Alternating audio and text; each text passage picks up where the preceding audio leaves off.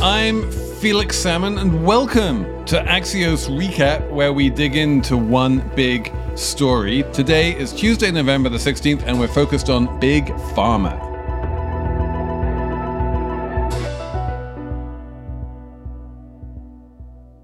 I'm recording this show with a slightly sore arm because I got my COVID booster shot yesterday. Yay me. I've now been injected with 3 doses of mRNA COVID vaccine.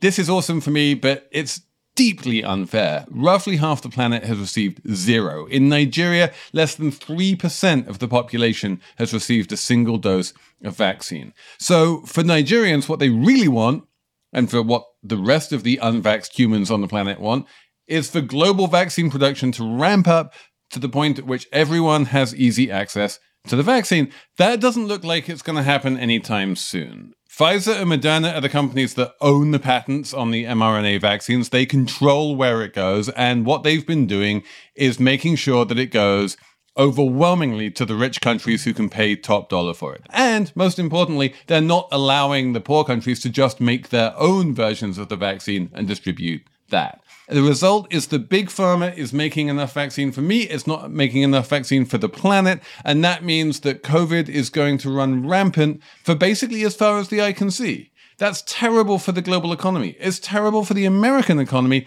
but it's kind of good for Pfizer because it's going to mean that people are going to want these booster shots. Year after year after year. People are going to get COVID, and when they get COVID, they're going to want the pill to treat COVID. Now, the news today is that Pfizer has agreed to allow its pill to get manufactured and distributed in poor countries, unlike the vaccine. Merck said something similar last month. After the break, I'm going to speak to Bob Herman, who covers healthcare here at Axios, about why Pfizer has open-sourced the pill, but not the vaccine. I'm joined now by Axios' own Bob Herman, who reports on the healthcare business. Bob Herman, welcome. Hello, Felix. The news today, Pfizer is kind of sort of making its COVID pill available for free, or at least without having to be paid a licensing fee in some countries, which are poor countries, but not all poor countries. Yeah, that's right. They struck a licensing deal with this nonprofit called the Medicines Patent Pool, and it's with the United Nations. And it basically says, hey, generic drug companies, you can basically take the recipe for this COVID pill and make it and distribute it to these 95 low and middle income countries. A lot of it is in Africa, and it actually includes some other countries that weren't part of a separate deal.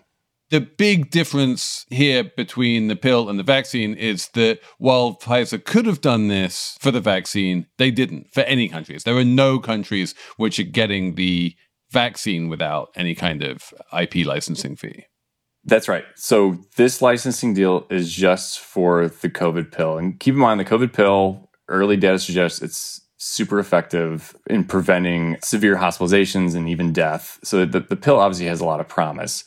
But you're right. There's 0 deals, licensing deals anywhere in terms of Pfizer sharing the recipe for the vaccine with any manufacturer anywhere. They and their partner BioNTech are doing it all on their own.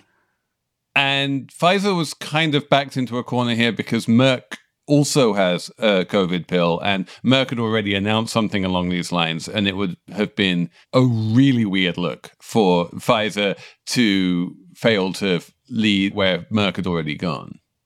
A month ago, Merck, as you said, they did the same thing. They got together with this UN's Medicines Patent Pool, said, hey, we're going to license it out.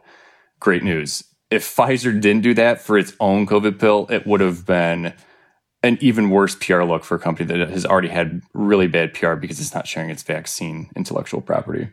Now, the standard argument from the pharma world and from Pfizer in particular, when you ask them why they're not opening up the patents for Pfizer, or even when you talk to the US government, which has the ability to just force Pfizer to give up its patents under public health considerations, is sucking of teeth sound and saying, well, manufacturing these vaccines is really hard, and we don't want to trust just anyone in anywhere to manufacture the vaccines. We should make sure we manufacture them ourselves to the highest possible standards. And if there's not enough to go around the whole world, then shrug, who, I'm sorry, I guess that's just going to be the way it is. And presumably the pill is a lot easier to manufacture than the vaccine. So is this at least consistent with that argument? Pfizer's vaccine is the newer breed of mRNA vaccines. They really hadn't been in production before the pandemic hit. So yeah, they want to make sure that the quality is up to its highest standards. The COVID pill, it's a small molecule pill.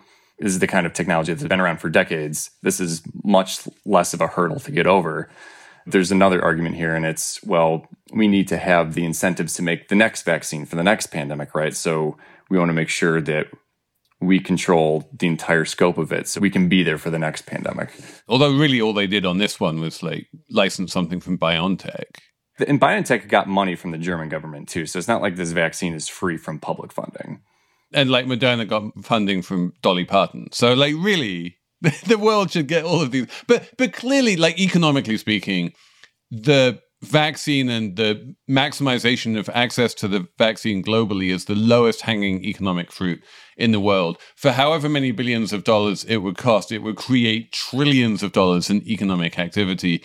We just selfishly in the United States would want the rest of the world to be as vaccinated as possible for a myriad of obvious reasons.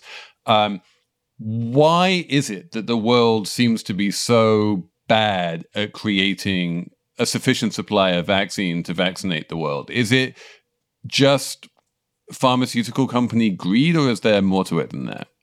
When it comes to the vaccines, at least the two most popular ones, the Moderna one and the Pfizer one, they do have the IP, the intellectual property, so they can kind of control production. They are making a lot more now than they were at the beginning, but a lot of the supply is going to higher income countries. So basically what we have here is what has been known as vaccine nationalism, where people like me in the United States, I've now had 3 doses of the Pfizer vaccine, when someone who really needs it, a frontline health worker in sub-Saharan Africa, will have had 0. This is clearly unfair, and from a public health perspective, globally, just makes no sense at all. But the fact is that the Americans are willing and able to pay top dollar for these vaccines in the way that health workers in sub-Saharan Africa are not, especially when you include all of the logistics of getting the vaccine there when it has to be imported because they're not allowed to make it themselves. Do you think that this kind of vaccine nationalism, where the United States keeps a huge amount of vaccine for itself, where the amount of vaccine available for the rest of the world remains woefully insufficient, is that going to remain in place for the foreseeable future? Yes, there's no reason to think that's going to change because the pharmaceutical companies have convinced a lot of federal officials that this is the right way to do it. And keep in mind, the United Nations has made a so-called hub where the mRNA manufacturers can get together, share the recipe to very professional, quality, licensed manufacturers and get it out there quicker to these low-income countries that don't have supply. They are willfully not doing that. So yes, they know that their markets in the US and in Europe are willing to pay top dollar, and they have no reason for that to change, even though the virus is still raging, not only here domestically, but across the world. And there has to be a distinction between the vaccines and these pills. The pills are still, they could be a game changer because they could help prevent death among the unvaccinated. So in that regard, it's kind of like a backup plan, right? If you're not vaccinated, maybe you can take this pill and not die from COVID, which is obviously great. But the vaccines are still the best way to prevent death. And to prevent the disease from spreading. Because if I'm Pfizer, weirdly selfishly, I have this dream where there's never quite enough vaccine to go around the world, which means there's always the virus going around the world, which means there's constant demand for vaccine forever. And there's also constant demand for the pill forever. And the way they seem to be calibrating the rollout of both the vaccine and the pill seems to be, let's just say, entirely consistent with what is best for the Pfizer bottom line rather than what is best for the global economy. The overwhelming best case scenario is to manufacture the vaccine, license it out to other people, get it out there, get as many vaccines in as many arms as possible, reduce the chances of variants like the Delta variant that spread because not enough vaccines were available. and then everyone's healthy and gets back to normal. All the world economies get back to normal. That's clearly the best case scenario. We're no longer in the phase where we don't know how to produce the vaccines or there's not enough raw materials for the vaccines. Those challenges we've overcome them.